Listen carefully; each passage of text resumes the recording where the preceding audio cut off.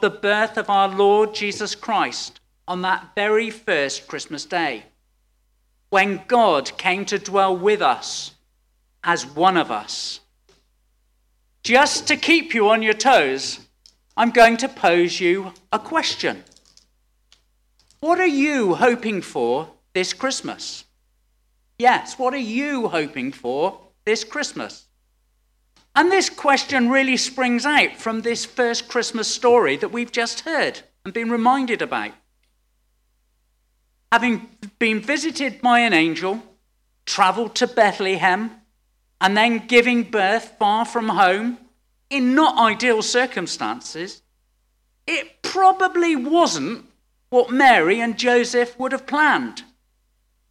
But God's greater plans do not always fit our expectations. As we'd heard, that first Christmas started in Nazareth, many miles to the north of David's city, Bethlehem.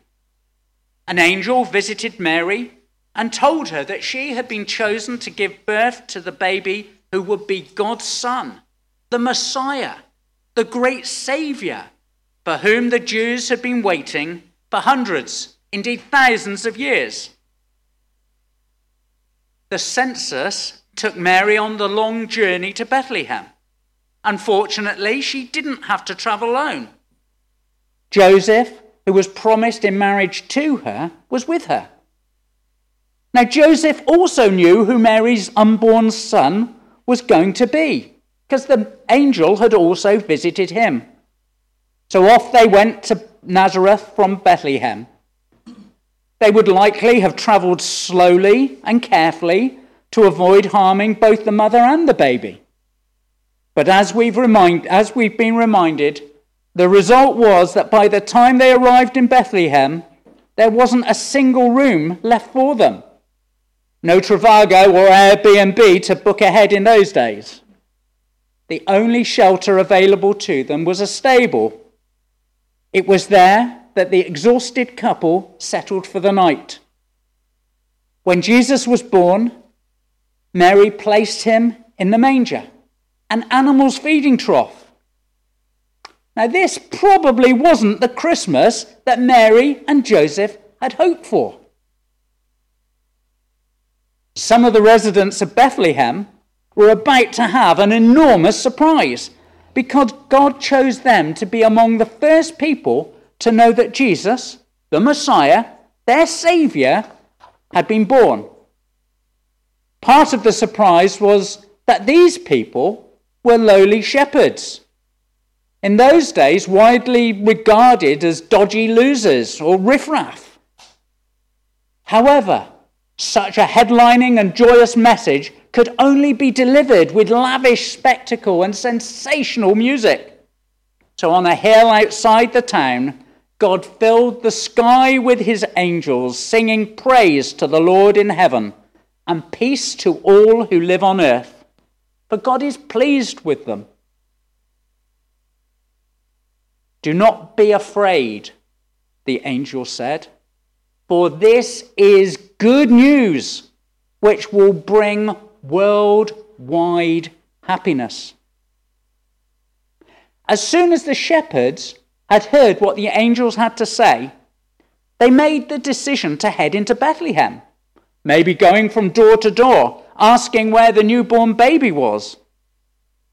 They finally found Jesus in the stable and told Mary and Joseph what the angels had told them about Jesus. This probably wasn't the Christmas the shepherds had hoped for. It was far, far better than they could ever imagine.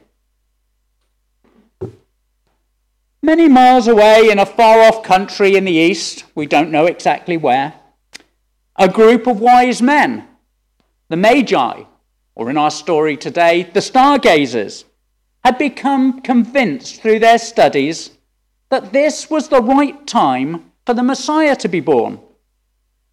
They left their homes to make a long journey to seek him out. They knew where to go because God made sure that the special star was in place as a sign to guide them. They followed the star to Bethlehem, where Jesus was living. And this was likely some time later than Jesus' birth, and he may even have been a toddler then. When the stargazers found him, they gave him their gifts of gold, frankincense, and myrrh. Now, this probably wasn't the Christmas the stargazers had hoped for they would have expected to find a new king in a palace rather than in such humble surroundings. So back to my question. Is this going to be the Christmas you hoped for? Well, clearly a lot will depend on what you think the message of Christmas is about. Some might think that this is just a lovely story. If so, it's time to get back into your Bibles and get into the Gospels, then explore any footnotes and cross-references back to the Old Testament prophecy. Think about it. Mary could have been broken by the shame of being an unmarried mother, or even run out of town by her critics. But she wasn't, and they didn't. Mary surrendered to God's will. Joseph could have done a runner in the face of the gossips and tattletales, but he didn't. He also responded to God's will. The shepherds, as we've heard, they were social outcasts. But when they heard the good news from the angels, they moved quickly, first to confirm the news and then to share it. The wise men, the stargazers, they were foreigners. They lived hundreds of miles away, but they followed a star to discover what it meant. And in so doing, they discovered the Saviour of the world, more than they could have ever hoped for. But here, I offer just a few words of caution. We should enjoy, but must not stay with Jesus in the manger. Amazing though that was, it was only the start.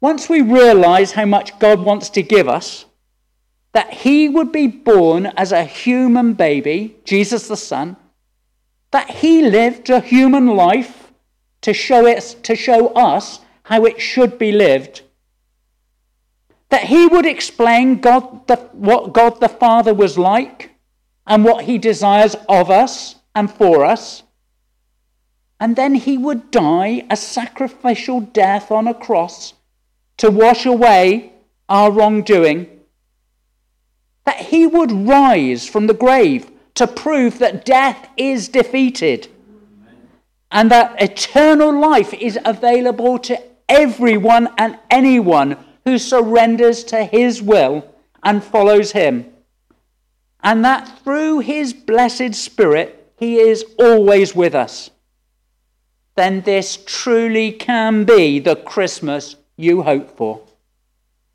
So let's get beyond all the trashy commercialism and give or re-give ourselves to Jesus, so that this Christmas marks the start or continuation or restart of our walk with him, and ensure that this Christmas truly is the Christmas we hope for. Amen. Let